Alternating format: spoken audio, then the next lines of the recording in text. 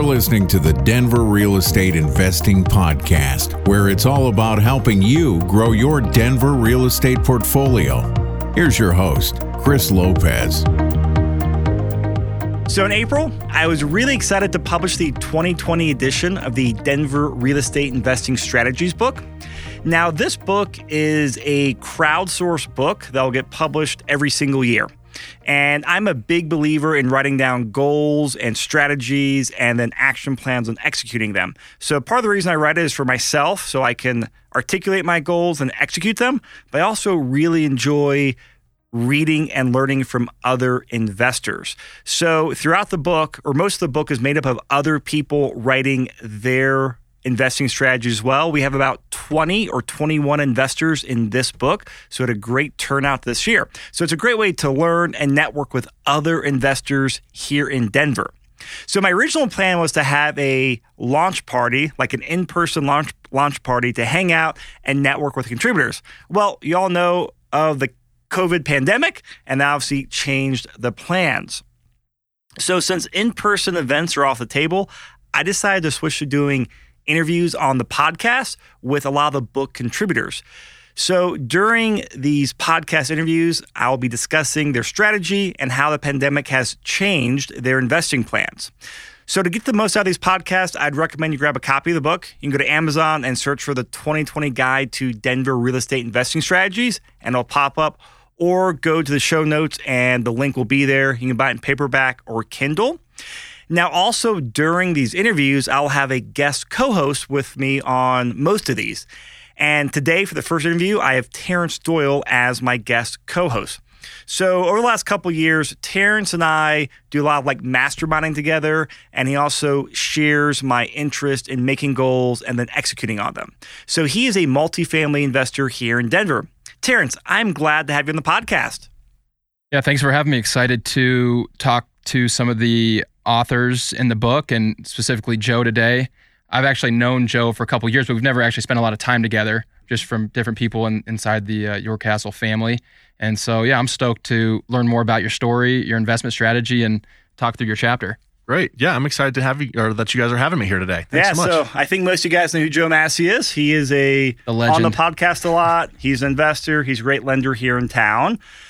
So Joe, let's just jump into it. You're in one of these chapters in the book here. I'm in the back, chapter 23. We went alphabetical. Close to the alphabetical. Oh, I that's a good way to I should be defend somewhere in the middle. And then surprisingly, it was very stacked towards the front. Okay. All right, great. Yeah, but so give everyone the quick recap on just what your investing strategy is. Yeah, so my strategy, I work in a pretty volatile business, right? Mortgage lending, just like a lot of jobs, is commission-based, can be up and down. I've been doing it a long time. It's pretty stable for me, but there's still good months, bad months, times when you're not sure, holy cow, how can we handle all the business that's coming in? Or holy cow, where are we going to get our next transaction from?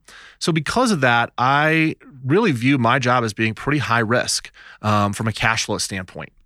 So a lot of people say, hey, you want to have a balance of high risk investment and low risk investments. Well, for me, I err towards having a little bit more lower risk or medium risk investments because in my overall life, my job is pretty high risk. So I don't want to take a lot of risk with my investments. I like to have a little bit safer investments, whether that's stocks, bonds, mutual funds, whatever. I don't look for things that are super high return because I get a good return on my job, but that comes with a lot of risk. So what I look for is pretty medium, run-of-the-mill transactions. And my long-term goal is I want to get to where I have $20,000 a month of passive income. Now, that could be from real estate, that could be from annuities, that could be from dividends, that could be from Social Security, and most likely it's going to be some combination of all of these things. That's the main thing we're looking for, my wife and I, is at some point we're going to want to retire and not have to show up and do loans every day and can, turn that business over to a younger person on my team. And the way to do that, I don't think is going to be just simply putting X number of dollars in the bank and then withdrawing on it. For me, I want to have X number of dollars in various accounts, various real estate assets, and then have those assets generating passive cash flow. And that's something that I'm really focused on, and I touch on in the book, is it's not withdrawing money from your principal, but is it truly generating $20,000 a month in that passive cash flow without tapping into the principal? So that's kind of the high level, low risk, medium risk, and generate some passive cash flow.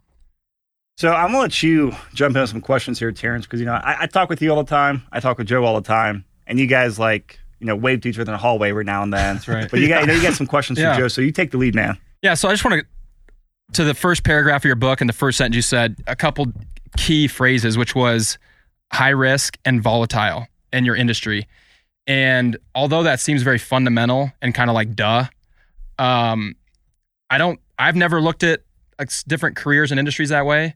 But I think that it's really pivotal when you start talking about investment strategy to first of all start with, okay, what's my core business that just brings home the paycheck, and let me define that. Mm-hmm. So walk me through the thought process of how you got to defining that. And then for listeners, like what would be the way that you would help them define what they're in? Because I think that's like the first thing that we should start with is define the industry you're in. Yeah. And is it high risk, low risk, medium risk? And then from there, get into an investment strategy. So I thought that was very, very compelling thought, and I really enjoyed it, but I wanted to see you unpack that a little bit for me. Yeah. So I've been in the mortgage industry since 2002.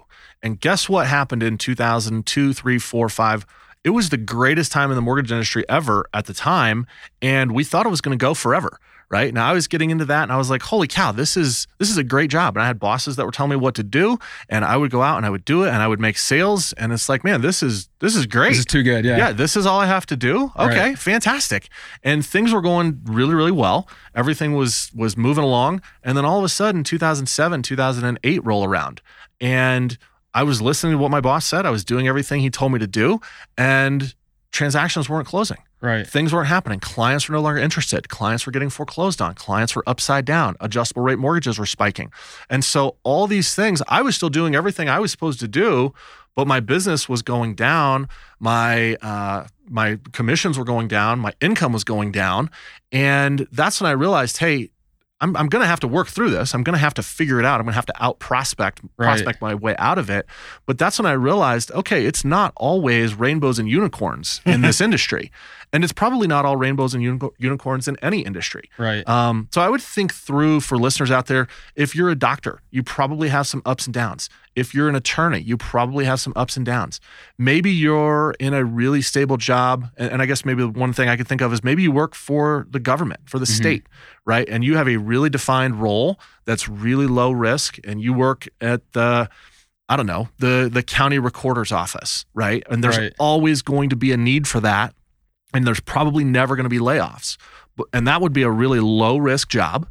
But maybe you have a job where you own your own business, and you're responsible for prospecting. You're responsible for bringing in the business. You're responsible for fulfilling the orders. Maybe that's a high risk business. And are you somewhere in between? And how does that play out? If you're in a high risk business, should you be risking all of your assets, whether it's in stocks, bonds, whatever? And I think what helped me realize that is I saw guys that were doing great in the mortgage industry and had levered up and bought a bunch of real estate.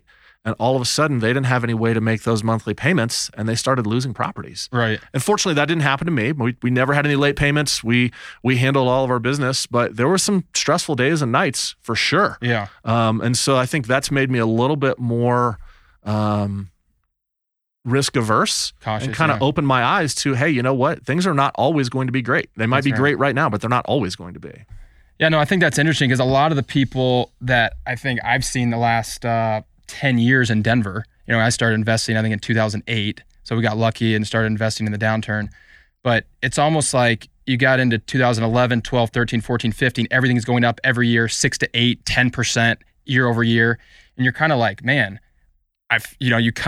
you fall into this trap where it's like, I'm just never going to lose money, And it takes something like a pandemic, a downturn, a bust, some kind of recession to like open your eyes again and make you realize, hey, no, I need to be cautious. I need to be careful.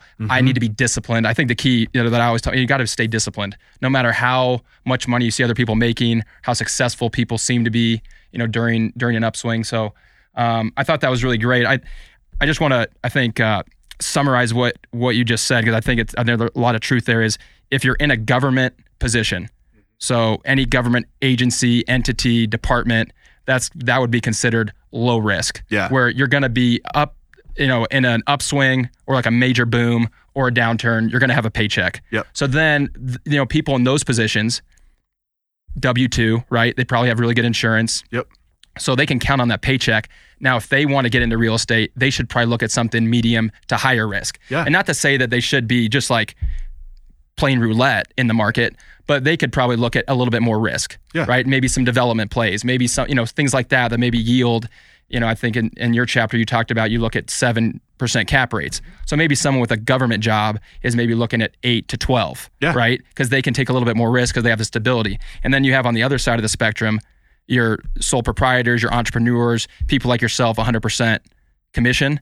And those people need to be looking at medium to low risk. Yeah. And I think that's a great, I almost like need to put up a graph or something. That's like so basic, but I think that's really where people need to start is first of all, have the self-awareness to say, hey, where do I put my primary income? What side of the spectrum does it fall on? Right. And then they figure that out. And then from there, they can go identify, okay, because my primary income is here, now I can go look at investments in this range. Right. And I think that was one of the things I really enjoyed about your chapters. You identified that early on. And I don't think I've never personally really thought about my own income like that. Yeah. And so me reading through your chapter, I thought that was really well thought out. You see it happen because, hey, you're in a high risk business and you're like, oh, I'm super comfortable with risk. I'm going to go do this development deal that's super risky. Right. Now, all of a sudden, you're way, way high risk and you don't have anything offsetting it. Yeah, right? You're like doubling down. You hit like a speed bump and you lose everything. Right. You don't want to do that. If That's you've right. already got high risk in one area, it needs to be balanced off with low risk. Absolutely. Yeah. Yeah. And what's nice about real estate is medium to low risk is still it's still a above market return. Right. Way better than a CD, way better than a money market. I mean, I think Warren Buffett's averaged like 8 or 9% compounded year over year. So if, your real estate, you're talking about 7%. So if that's compounded year over year, you're going to be in 20 years in a really healthy spot. So I thought that was a great way to start. So after you identify, your primary income and then figure out the investment, kind of where you want to be on the spectrum, walk me through how you're allocating from stock, bonds, and real estate. Yeah. Just like high level, how are you looking at that? Yeah. So, I think anybody that tells you there's only one way to make money is probably selling you something.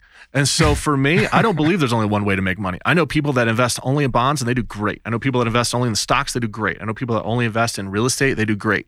For me, I want to have a little bit of everything. And so I'm not an expert in stocks and bonds. I do believe I'm an expert in real estate, but not in all real estate. There's certainly still some things I could learn. But I don't want to put all my eggs in one basket. The same, it just goes back to the risk. I don't want to have all my risk in one category. So I spread it out. My wife and I take a pretty measured approach that, again, it's commission-based. So we don't say, hey, we're going to put $500 into savings and $300 into this.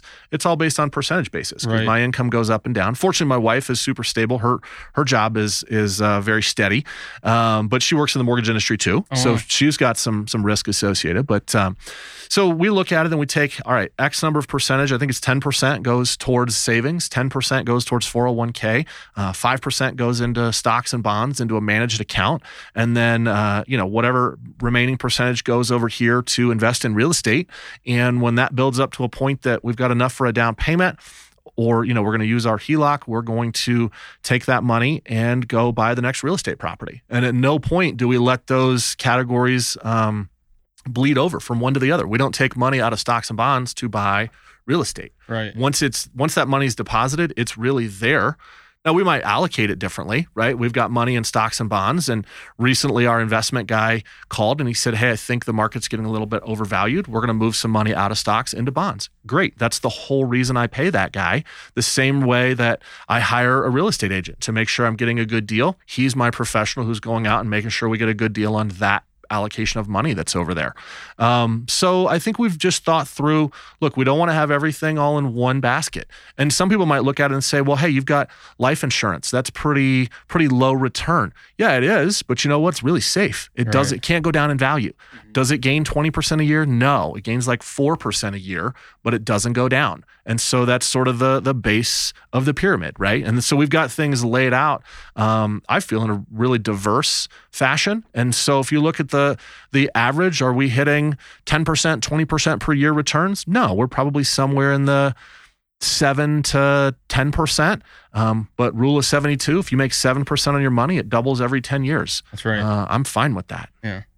So just to be clear, you're not in the get rich quick scheme. I am not. Okay. No, I think it takes about 20 to 40 years to get rich quick. Right. And, Right. we're somewhere in that like 18 to 20 year period right now. that. So, getting rich quick is difficult. So I'm going to jump in before we move on. Do you have like an overall like portfolio allocation goal for like, hey, this percent in stocks, this percent in real estate, this percent in bonds? No, I don't. That's a fair question. And no, we do track it. And no. So, you'll see in my experience, generally recently real estate has been gaining faster, which means that we should probably be putting more money into stocks and bonds so that you keep that same allocation. Yeah. But no, we don't do that. We continue to just put the X number of percentage, from each check into those accounts. And then when that one account gets to where it needs to be, great, we buy the next property. I asked because I was looking at my numbers actually right after the pandemic, so about 2 months ago, I started looking. Let me just, reassess everything, make sure everything's good. There's no short ends here. And I have a harder time putting that same percent in the stock market, keeping like the same asset allocation, because I'm like, it is very highly valued. And plus, they a lot of these companies, they run their businesses very poorly. Like, great, all the profits they give out the last 10 years, half of them or whatever percent from like the government bailout 10 years ago. Right. And now all these dudes are getting bailouts again. Yep. And I have a very fundamental issue with that. Yeah. And I would say, if you looked at it from a true mathematical standpoint, do I have too much real estate? Probably. But you know what? It's doing well. And I trust the guy managing it, which is me. And I don't have a lot of things that I don't know about it, like stocks, bonds, right? You could read a prospectus, Right. and I don't understand any of the words in there. Maybe the title and the date, right? If you could even read the whole If I could even prospectus. read the whole thing, so if you were to look at it, yeah, maybe I'm too highly invested in real estate, but not by a long shot. So no, I don't rebalance it, but I feel comfortable. It's hard, like you said, when you're not betting on yourself, because being an entrepreneur, obviously that's proven to be a good decision for you and your wife. And then that's the thing I struggle with is, why don't I just keep investing in myself, which is me as the operator, versus putting it in the stock market where I'm betting on some guy I don't even know I don't know where his, our agenda and our interests may not be fully aligned. Yeah. So I think that's interesting. At least have a small allocation, but like you said, you have a competitive advantage when it comes to real estate. You probably have a massive advantage over the market, understanding Denver, pricing, et cetera, because of all the deals that you see from your primary job. So I think I share that same sentiment. It's to be disciplined with putting the same amount of money every month in the stock market for me has been really difficult, just because I look at it and I'm like, I don't really have a competitive advantage in that. Yep. I get the logic behind it and the reasoning that it's good to be diversified. But then when I step back and like let my competitive juices take over, it's like, man, I just need to focus on what I know I can beat the next guy at, which is real estate. I want to touch on that because I think you're exactly right, because I don't have a competitive advantage in the stock market, but you know what I do have? A guy that has a competitive advantage. Right. So I actually hired a financial advisor who was referred over to me. I was a referral to him. And when the market had gone down about, 60 days ago, the market bottomed out. I think it lost about 30%. That's right. He manages our account actively. We lost 9%. And so nobody ever wants to say, hey, I lost 9%, but we didn't lose the 30% that everybody else lost, right? So he manages that, and he is very active in maintaining that. And one of the things that he does is he's compensated based on how the portfolio grows. And so he's really smart in the way that he structured his practice, because it gets our interests aligned. That's cool. The better my portfolio does, the better he does. And so you're exactly right that if it were just me putting money in the stock market, I'd be pretty nervous about it. Right. That's why, just like I always recommend everybody has a real estate agent, a property manager, I hired a professional and I say, all right, I'm going to give you X number of percentage of my check every week or 2 weeks. And then he knows that he's responsible to beat the market. And so that's actually given me a sense of comfort that I'm not an expert, but I have someone who is.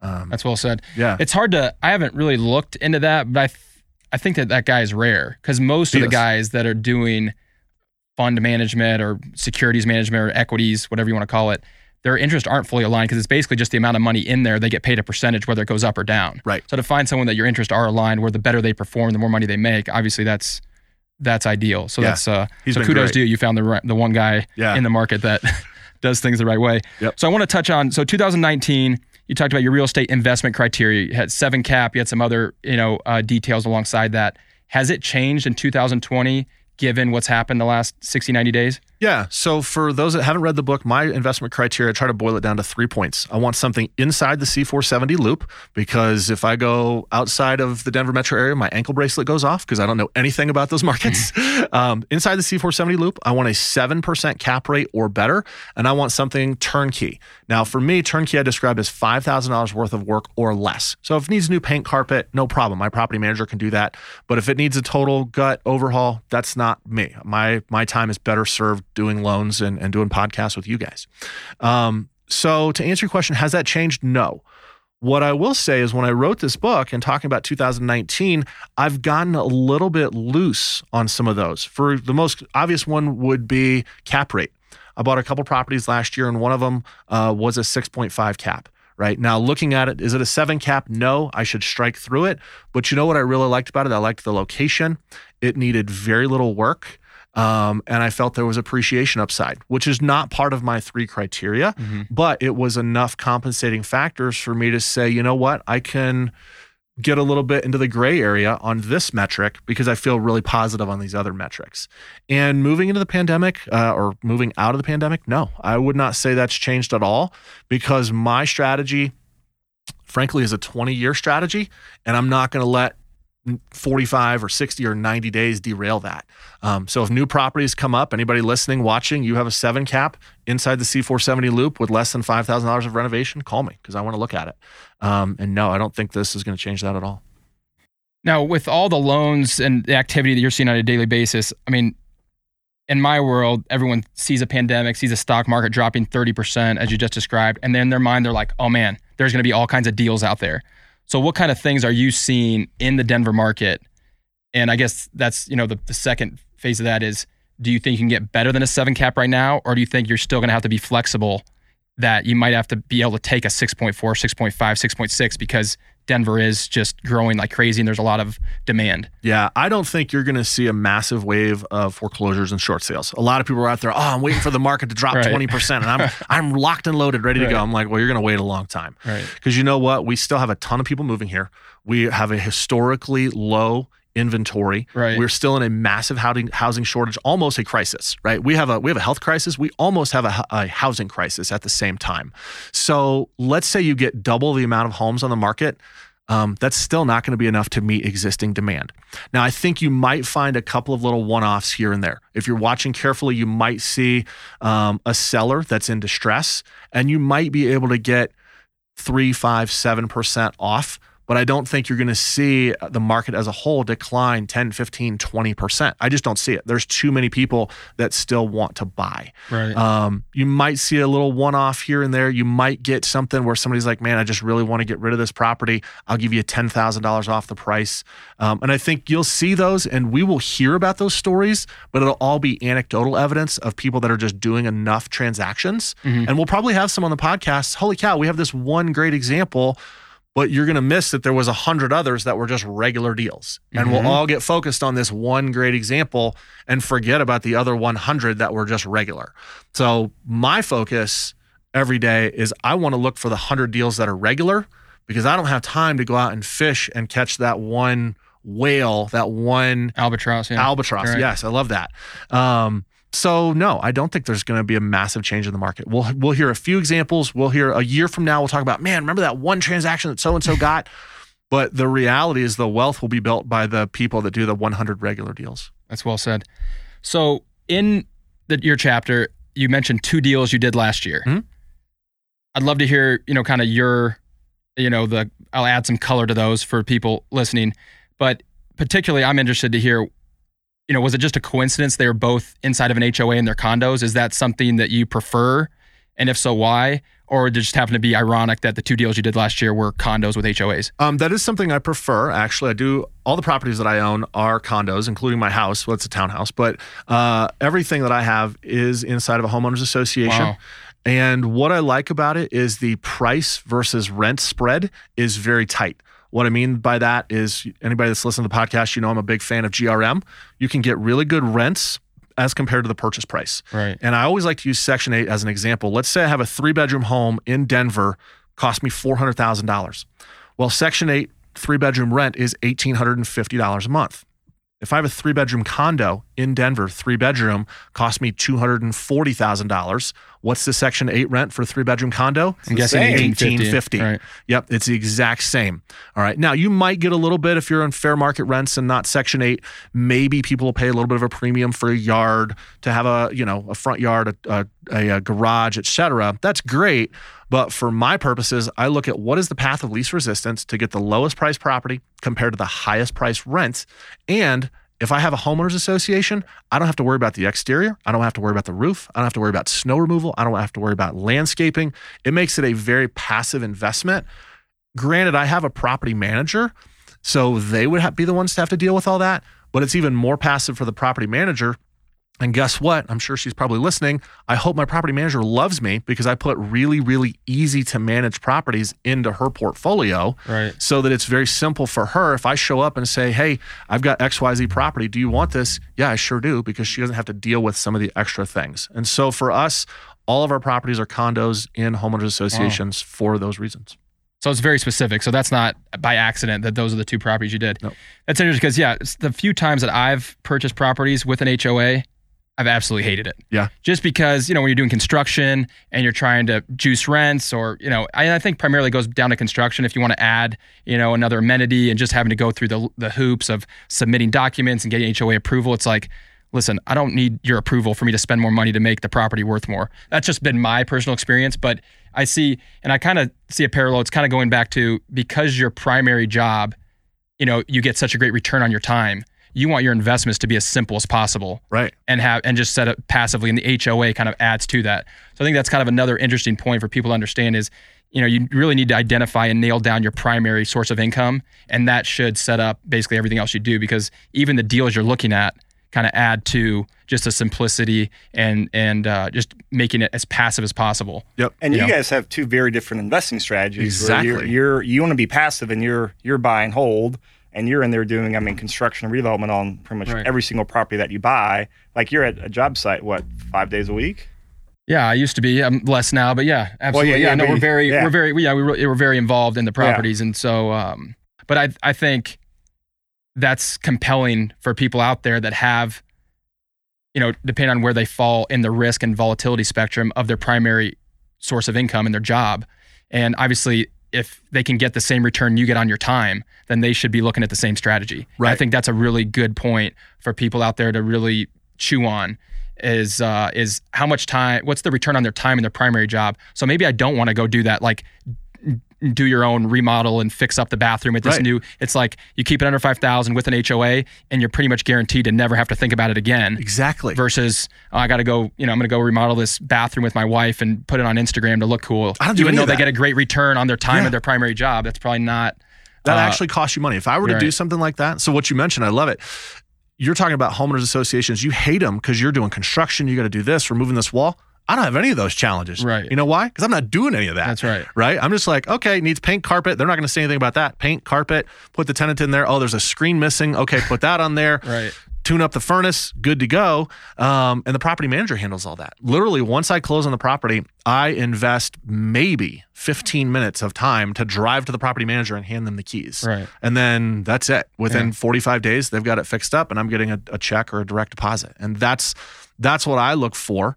And one of the great things I love about this book, that's what works for me. Might not work for you. Maybe somebody out there is a contractor. They're like, well, hey, I have all these skills. I know how to renovate a property. Perfect. That's right. You should do that. I don't know how to change a light bulb. Right. So I focus on what I'm really good at, and my investing strategy then is parallel to that. Because could I get the Home Depot book and learn how to do that stuff? Probably. Is it a good return? No way. That's right. So I focus on what I'm good at and let other professionals that I've hired help me grow in the areas that they're good at. Yeah, so to summarize, for those people out there that are trying to, because I think there's a lot of people that I hear from that are just getting started. They're like, how could I work together with you, or how could I add value?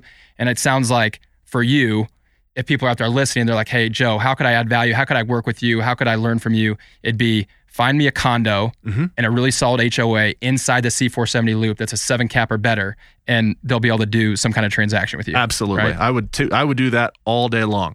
And 2, I'm open to single families and duplexes. I just don't see they're generating a 7 cap right now. That's right. Right. So I would be open to that. But most of the ones that come across my desk are 4, 4.5, maybe a 5 cap. I'm like, I'll just wait for the next condo to Or they come need along. more than $5,000. Right. Or they need, 10, As a 20, home to do $30,000. $5,000. I mean, you could paint the entire house for more than $5,000. So. Yep, exactly. So they need a lot of work.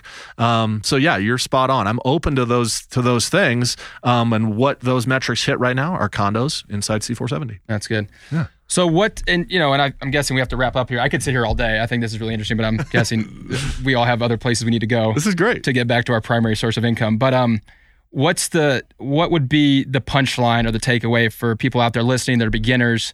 What would be your advice as we're pretty much halfway through 2020 now, which sounds crazy. Yeah. What can they do to put themselves in a position to be investing and making progress on their own real estate investing? Yeah. So I talk to people all the time and I meet with people. They're like, man, I want to buy 10 properties because I want some passive cash flow. I say, fantastic. How many properties do you have right now? I don't have any right now, but I want to try and have 6 before the end of the year. Okay, that's great. I'm all for having goals. I'm all for having big goals. But you know what? You don't have to have 6 properties in 1 year. That's a full-time job in and of itself to buy that many properties. Let's just start with 1. Right. Just buy 1 property. You buy 1 property a year. Before you know it, you're going to have 2, 3, 5, 7 properties. That gives you time to get the property, save up for the down payment for the next one, put the tenant in there, save up the rents to put in for your down payment for the next one. So that's what I would encourage people. Don't try and get focused on, hey, I have to build this huge portfolio.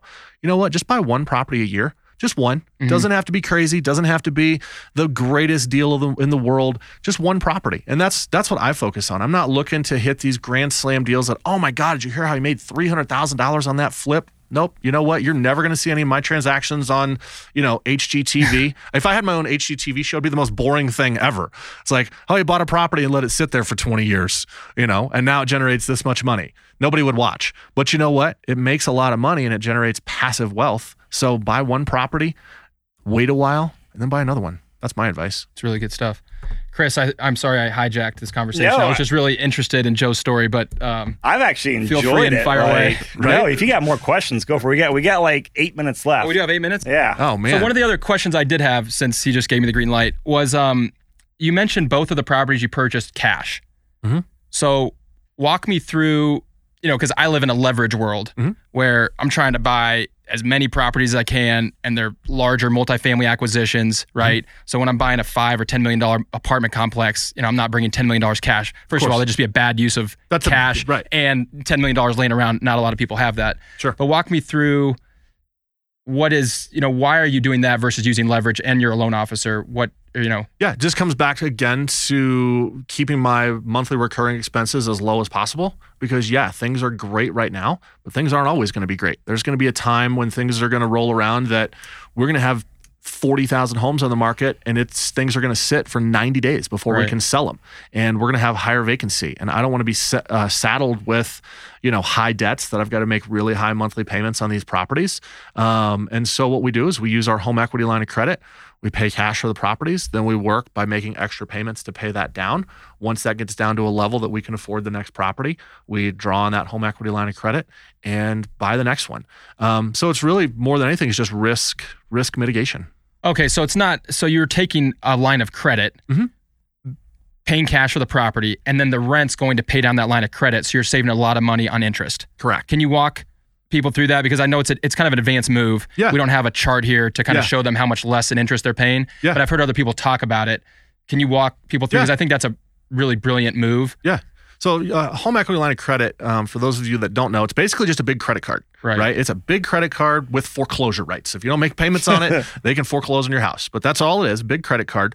And you draw out, let's say you're buying a $200,000 property. You draw out $200,000 and you go to the title company, you've paid cash. Now, in their world, it seems like you're paying cash because there's no lien, there's no debt associated with that property, but there is still debt. There's debt over here on the house, right? And so now you take those rents from that property. Let's say it cash flows, let's just call it $1,000 a month. That's right. You take that and you pay that back towards that home equity line. And what's your HELOC? So what would an interest payment roughly be? If you take out $200,000, like on one of your examples, it was $192,000. So you took out $200,000 from a line of credit. Your line of credit's what, 5%? It's like 4.5. 4.5. Yeah. So your payment on that monthly is what, $400 or $500? Yeah, about that. Really close to that. Yeah. So it's like $400. Let's call it 500. Okay, let's call it $500 to be easy. So you're making, so you're paying $500 a month to your HELOC, right? And that's just the interest. That's just the interest only. So so maybe you can educate people on interest only versus interest plus principal. What's the difference? Yeah. So a home equity line of credit is just like your credit card. You only have to make that interest payment. So that $500, I've taken $200,000 out. You pay that $500 interest. The principal the next month is still $200,000. You have to be disciplined to make extra payments and pay that down.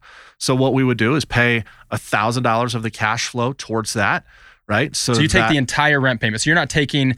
So just to be clear, they pay, I think one of them, the rent was $2,000, right? Yep. So you have to pay HOA, you have to pay your property manager, you have to, taxes, insurance, all that stuff, and you're left with $1,200, I think you said. Yep. So you have $1,200. So you're not taking it and buying shoes and going on vacation. No. You're taking the $1,200 and putting the whole thing against the HELOC, the credit card, right? So now you're paying the principal plus interest. Exactly. So now you owe the next month basically $198,000, roughly. Exactly. It goes down. So every month you're paying that thing down. Yep. Exactly. So every month we're paying that thing down. Now, one of the things that makes this work is we've got several properties, right? And we're taking all the cash flow from those. You're right. It's the net cash flow after paying the HOA, miscellaneous stuff. So now we're paying maybe $5,000 back towards this HELOC. $500 of interest, $4,500 paying down the principal. Right. The next month, that interest, instead of being $500, it's $470 because the payments or the principal is a little lower. And so now you get a little bit more. And you do that every single month until your principal balance has decreased enough that you've got enough value left or enough ability to draw on that equity to go buy your next property.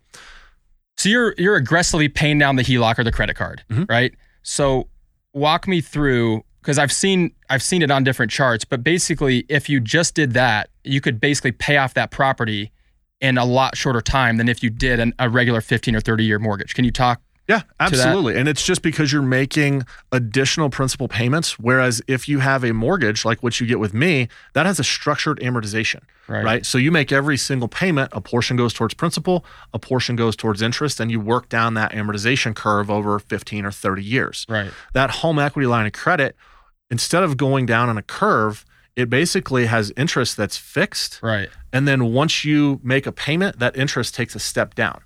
Right? Then once you make your next payment, that interest takes a step down until you get the principal all the way down to zero and that interest is down to zero. And that works really, really well if and only if you're disciplined enough to make the payments. That's right. Because it is a variable rate and it can change at some point in the future. So most HELOCs have a 10-year draw period and then a 10-year repayment period. Right. So if I take out $200,000 and I just pay $500 a month and you hit the nail on the head, I'm going out and buying shoes and living my life, whatever, with that cash flow, at some point the bank is going to say, okay, now you got to start paying principal and interest. Right. And now I have a 10-year loan. Money back. Yeah, they want their money back. Now I got to pay really big payments to pay that down over and at that point you could be in a downturn, and then that's when people get in trouble. Exactly. So I mean, I think that's really, really interesting. And I think it goes back to, because you are in a high risk job, very volatile, 100% commission, you're going to be very conservative with your investments. Yep. And instead of using that on an extra vacation or a nicer car or a bigger house, you're just paying down the HELOC aggressively, which ultimately is giving you that property. It'll be free and clear a lot faster. That's exactly right. And then guess what? I go buy another one and I've got the cash flow from this property I already have, plus the cash flow from the new house. I can pay the HELOC down even faster on the next one. And then it just accelerates. It's like a flywheel. Right. It's unfortunate, but it's easier to make money once you have money. That's so right. that first property is the hardest one to buy. That's right. But then when you get the second one, you get double the cash flow. When you get the third one, you have triple the cash flow. So that's why my piece of advice to everyone, buy your first property. Don't try to buy 10. Don't try to buy 8 this year. Just buy 1. The next year, buy 1. The next year, buy 1.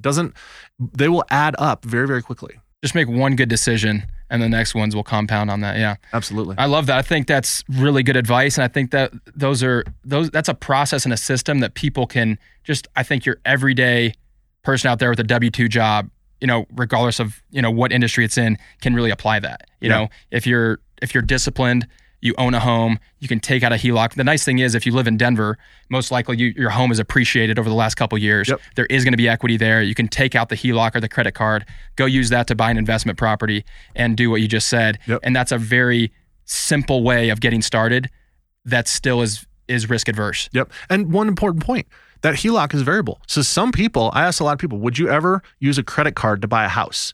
And some people say, no, I would never do that. Then you shouldn't use a HELOC, because that's all a HELOC is a really big credit card. Low interest credit card. Yeah, it's a low interest credit card. So if you're uncomfortable doing that, that's where we need to talk about a regular 30-year fixed rate mortgage, and you put down your 15, 20, 25%, right? So while it is risk averse because I pay it down rapidly, there's still a certain amount of risk to it because interest rates could increase, and that's totally outside of my control. If you're I think the punchline is if you're undisciplined with the rents, then that's where it becomes risky. But if you're disciplined, then I think it becomes less risky. Absolutely. And it actually becomes more conservative because you're paying down. If you're taking the entire rent and you're putting it towards the payment, you're actually being more conservative than if you had a 30-year mortgage because you're paying more of the principal every month. That's a good point. What I like about your strategy is just it's automated and it's simple. Right. Like I like my investing. All be rules. Just I invest here, invest here, invest here. It's all a logic tree, and it keeps it simple. Because what you said, when my emotion gets involved with stuff for investing, it's not good. I used to day trade, and I did not have a good track record with that. I think what I like, Joe, is that if you had a daughter in high school or a son in high school, or you could just leave it to your wife, like if something happened to you, God forbid, right?